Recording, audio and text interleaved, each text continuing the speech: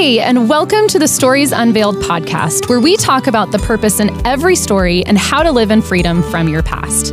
I'm your host, Ashley Sears, and each episode you're invited into a conversation about real life between me and a friend. I believe if an issue is addressed in the Bible, then it's important to create a safe and supportive space to discuss it. While some of these conversations are not easy, I do believe they are worth it. If you like what you hear, please visit our ministry at storiesunveiledconference.com. Thank you for joining today. This episode is brought to you in part by Pure Desire Ministries. Lives and relationships are being destroyed by sexual brokenness, pornography, and betrayal trauma. Pure Desire believes you are designed to live a life without sexual brokenness and the effects it can have on your future. After working with men, women, and churches for over 20 years, Pure Desire has developed a comprehensive plan to breaking free, healing relationships, and getting your life back from sexual brokenness and betrayal trauma. Through recovery and healing groups, a clinical program, and partnerships, Pure Desire is helping the church effectively address unwanted sexual behaviors, betrayal trauma, and the impact of sexual brokenness. To join a group, start counseling, or get more information, go to puredesire.org. You can take your life back from sexual brokenness and betrayal trauma. Start your journey of healing today. You are listening to Season 2, Episode 18 of the Stories Unveiled podcast. My longtime friend, Amanda Johnson, joined me to have a vulnerable conversation about life beyond trauma and assault. This conversation is raw and real. It addresses a well-known court case while deep diving into the reality of walking through public trauma and private pain. We will address mature topics, so this episode may require sensitive ears. Amanda Johnson is a fifth-generation Nevada native. She grew up in Reno and graduated from the University of Nevada, Reno. She is married with 3 beautiful girls, is an author, speaker, and founder of the nonprofit Tears Speak, where she advocates for victims coming out of trauma. Her new book, Beyond Survival, should be out before the end of 2023, and you can find both of those resources in the podcast notes. I am honored to share this conversation with you. I hope you enjoy it.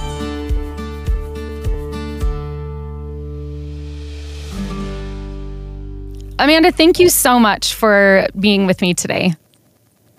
Thank you so much for having me. Absolutely. So we're just going to jump right in, and I'm going to ask you to tell me a little bit about growing up in your home. For instance, what were some expectations around, say, like getting your driver's license? I know that seems very pointed. Yes, it does. I know exactly what you're talking about. So when I was 5, I remember my parents signed my sister and I up for Taekwondo lessons, and shortly thereafter, I was informed that I needed to get my 2nd degree black belt in order to get my driver's license when I turned 16. Both my sister and I did. And it wasn't until I was about 9 when I realized that that was just a rule for our household and not for everybody else. And you were 5. I was 5, yes. And I didn't know at the time, like, what a driver's license was, but I knew I wanted it. Like, if I had to work that hard for it, then it must be worth getting. That's hilarious. Did you have any other, expectations or rules or anything like that in your house? For driving? Or just for whatever? I mean, I think that just, like, sets the precedence for how my sister and I were just raised to be active participants in our own self-defense, to be able to take care of ourselves should the need arise, and to be aware of our surroundings and different things like that. Like, it wasn't so much spoken, but it was very much understood. Yeah. And it's just you and your sister, right? Yeah. Mm-hmm.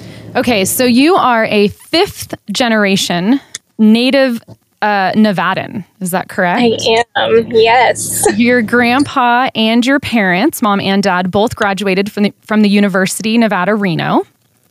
Correct. And so those roots are super deep. They are, yeah. There's a lot of pride there in my family for just our like what we've accomplished and where we came from. Yeah. So you also graduated from the University of Nevada in Reno. What were you going to college for? Correct. What was your degree in? Secondary education in English. Awesome. So you attended for 4-ish years, we'll say, right? You attended. I had to do a few victory laps. So it took me 6 years to get my bachelor's degree. It's okay. We'll find out more about that in a minute. But you were attending UNR for a few years, and you can correct me on what year. I think we're about to talk about your junior year of college. It was my 4th year. Yeah. Oh, so you're senior. Okay. It was your 4th year. You were on the home stretch. Something happened during midterms. So about October of your 4th year at UNR. Will you talk to me a little bit about what happened one night? Yeah. So like you said, it was midterms. It was Monday night, October 22nd in 2007. And the education classes always got out really late because once we got higher into those classes, the university would subcontract out teachers. And so they were always having the classes themselves were always late. So having to leave at 10 p.m. was not an anomaly for me. Mm-hmm. And so after my midterm that night, I left with a group of people. And because it had just been ingrained in me in my martial arts training that there's safety in numbers. And we all walked to the parking garage. And I had parked specifically in that parking garage because it was so close to where my class was. And it was going to be seemingly safer to get to my vehicle there than it would have been to go to off-campus parking a few blocks away. Mm-hmm. As we approached the parking garage, we were just talking about the midterm we had just taken and how we thought we did. And I was the only one who parked on the ground floor. And so I didn't see anything between myself and my vehicle. And so I wished the group a good week, told them I would see them, the following class. And as they went up, I started going to my car. And then that's when a few moments later, it became abundantly clear to me that what I had not seen was a man who was hunched behind the wheel well of a truck in a sedan. And he grabbed me from behind, placed a pistol to my temple, and then he brutally raped me for several minutes. In the parking garage? In the parking garage, on the same floor where the police park their cruisers, less than 50 feet away from the campus police office door. Wow. I'm so sorry. I've Thank you. known this story for quite some time, and it never isn't shocking to me. Statistically speaking, what happened to you is so rare. Is that correct? The fact that I didn't know my attacker is so rare. Yes. Mm-hmm. So assault is super nuanced, really complicated. There's healing, processing, forgiving, so many things that come after. Before we get into kind of the rest of that story, though, because there's obviously more, tell me about how you processed this trauma and what it was like for you in the following days.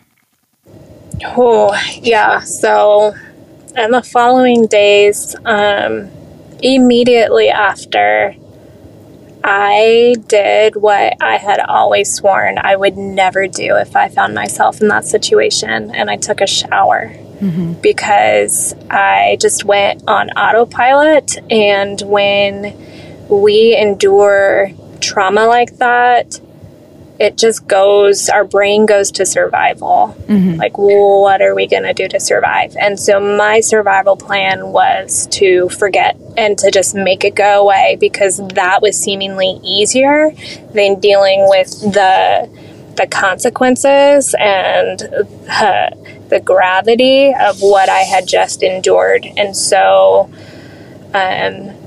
I took a shower, and then the next morning I woke up and legitimately thought that I had had the worst nightmare of my life. And I didn't remember what had actually happened until about 2 weeks later when I went back to the parking garage, and my senses were just kind of overloaded.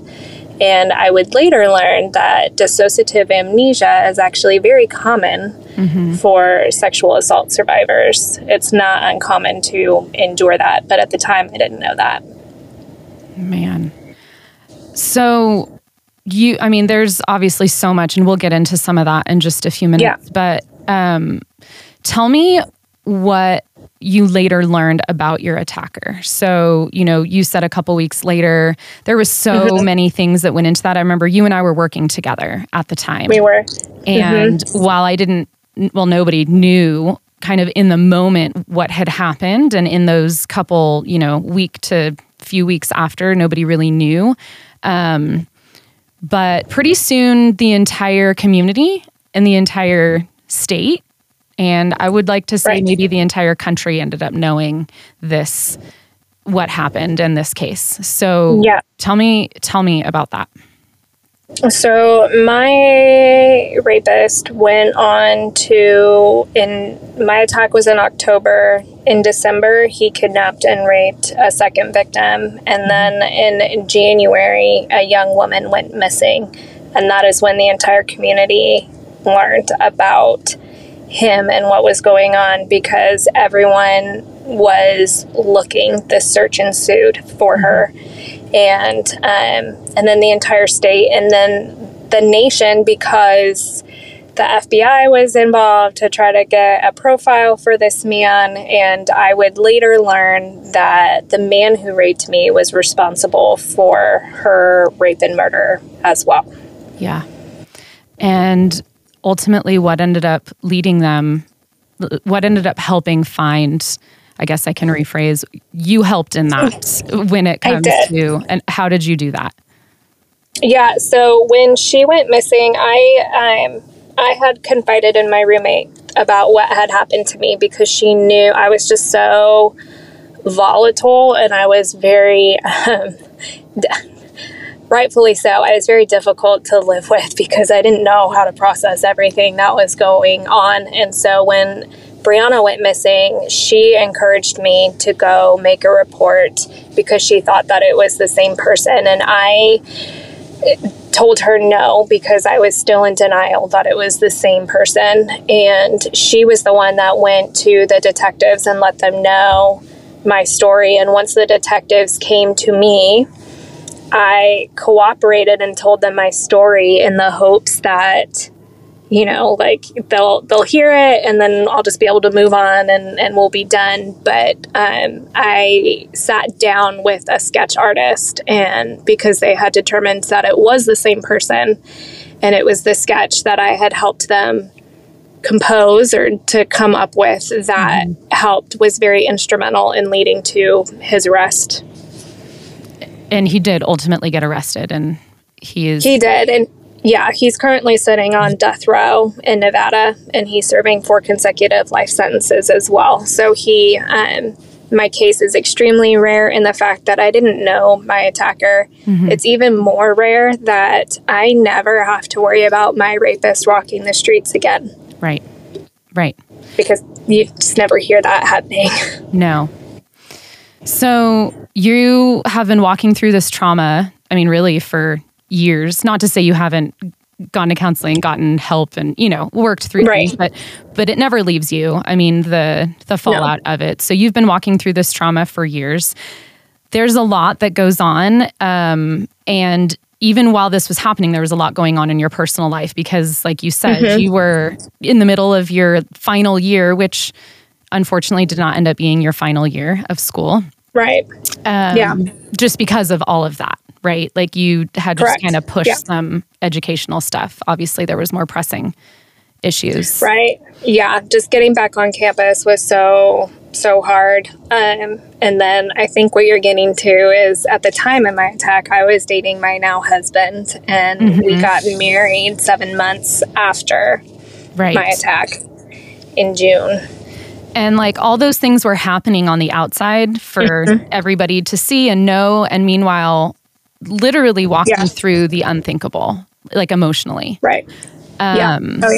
So what else, tell me what else was going on in your life? Like you met your husband, or you married your boyfriend, your now husband, but there was some issues with friends in the situation that, like I said, we worked together, we had similar friend groups. How did people in your life respond to this? Some people, when all of this was going on, I was pretty careful about maintaining my anonymity, or I was trying to maintain my anonymity anyway. And there were some people who I had confided in who I would later learn who didn't believe me, and they didn't confront me face to face. They just started a really nasty rumor ring kind of with people that I didn't even confide in. And there was a woman that was attending a Bible study that I was involved in that was part of it. And it all kind of came to head, or I became aware of it shortly before the trial. So this was like 2.5 years after my attack. And,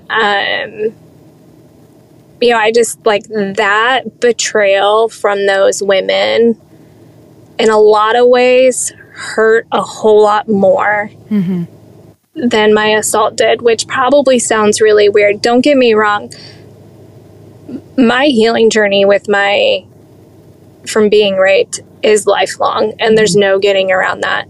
However, I didn't know him. He didn't have any responsibility to me other than the fact that he had no business doing that to me as another human being. Right. But I hadn't let him into my inner circle. And the women that I did let into my inner circle, a handful of them really betrayed that trust and were just really, they were just nasty. Yeah. Nasty women. I remember that. And that's so hard. Gossip is so bad. I will just say as a PSA, when you are struggling to believe something, or you're questioning someone, to just go to that person and to just, before it becomes, a secondary story or a secondary. Absolutely. Yeah. And I think, like in that whole thing, I learned that gossip, it can almost be like, I think you did an episode a while ago about like, it's like approved sin, or it's sin that's like considered to not be like so bad, like, oh, it's okay. But then you think you're not hurting anybody, but really you're hurting everybody. And ultimately what I learned too is that when we behave that way towards each other, it breaks the Father's heart, because that's not the type of relationship he intends for us. It's true. It's true. So you've been wading through these waters. We'll get to your book in just a minute, but there are probably many women who can relate to your situation on some level. Talk to me about what life has been like in the wake of this one night that changed everything in October so many years ago. It has been nothing short of a journey, as you well know, because you've walked it with me.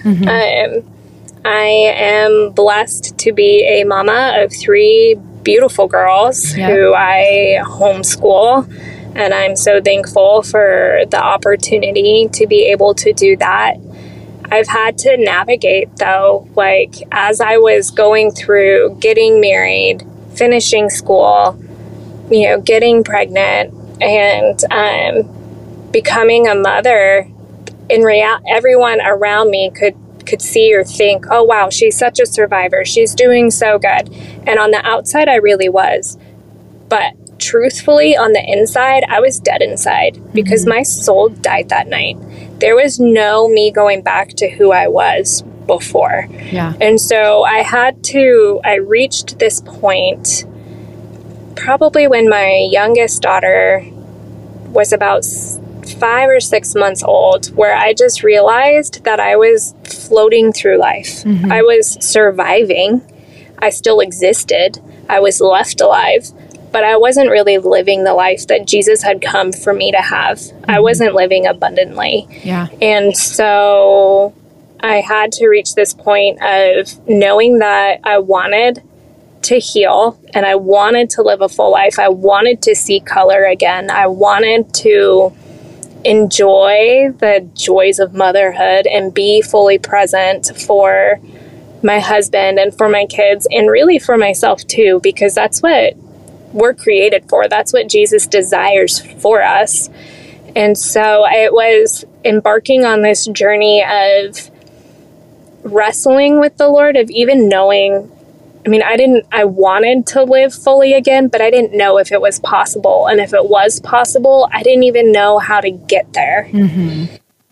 And God has been so faithful to meet me where I was at and to gently guide me. And I see his fingerprints all throughout my story now, even where he showed up and I didn't see it. And even as he was preparing the way for me to be able to reclaim a full life that Jesus came for us to have when I was unaware of that. But now, being on this side of it, I see it. That's amazing. So that's kind of a perfect segue. Tell me about your book. You just wrote a book. I did. I know. Yeah. And I'm sorry, am I allowed to say I got to write the foreword? I got to write the foreword. Say you got to write the foreword. I'm so honored and so humbled that you even asked me, and I'm just so proud of you and so excited for this book. But tell me about your book. Thank you. Yeah, so it is called Beyond Survival, Reclaiming My Life After I Survived Rape.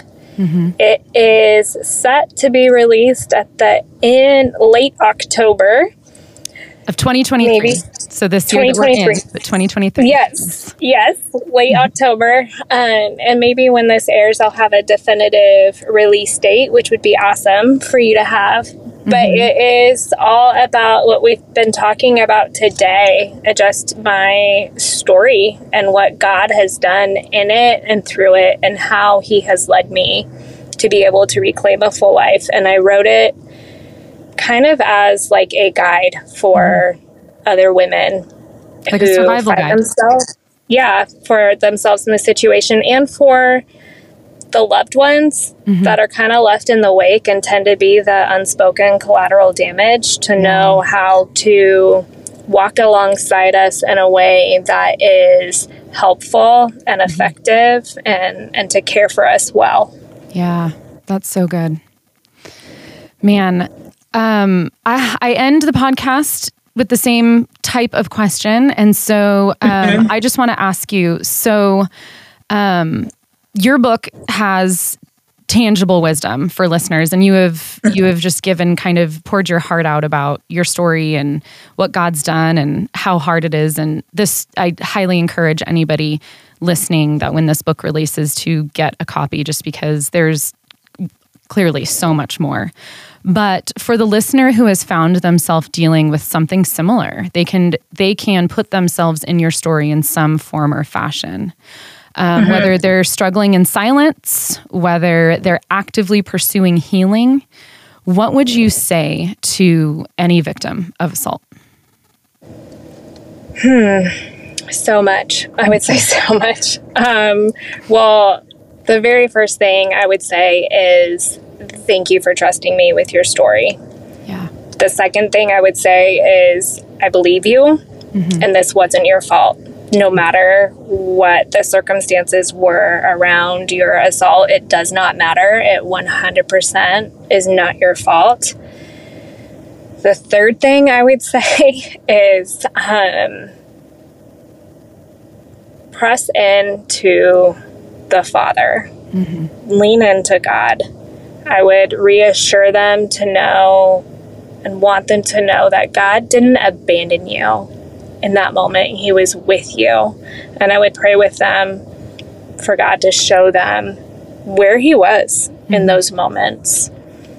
And then ultimately, it may sound trite, or I always say this, and it might sound old, but really, it's so important to remember that Jesus wins. Mm-hmm. The enemy comes to kill, steal, and destroy, but Jesus came to give life and to give it abundantly. And so at the end of the story, Jesus wins. Yep. We just have to hold on to that because he is the master redeemer, mm-hmm. and he does take everything and use it when we're able to surrender it to him for good, mm-hmm. even though it might not be the good that we think that we need. Right. But it is used for good and for his glory. And so just lean in and trust in the promises that Jesus gives us. Amen. Well, we could not possibly tackle all there is to in one podcast, but I'm so thankful for you. I'm thankful for your time and for your story and for your heart. And I'm just super blessed that I've gotten to know you all these years and walk with you through this. So thank you so much for joining me today. Thanks for having me. Absolutely. Thank you so much for joining us for today's conversation on the Stories Unveiled podcast. We would love it if you would leave us a rating or review. If you would like to learn more about Stories Unveiled and our events, go to storiesunveiledconference.com or follow us on Facebook or Instagram at storiesunveiled_. The Stories Unveiled podcast is created in partnership with KTSY and Barefoot Media Ministries. For more encouragement and other podcasts, visit ktsy.org. Have an incredible day and go live unveiled.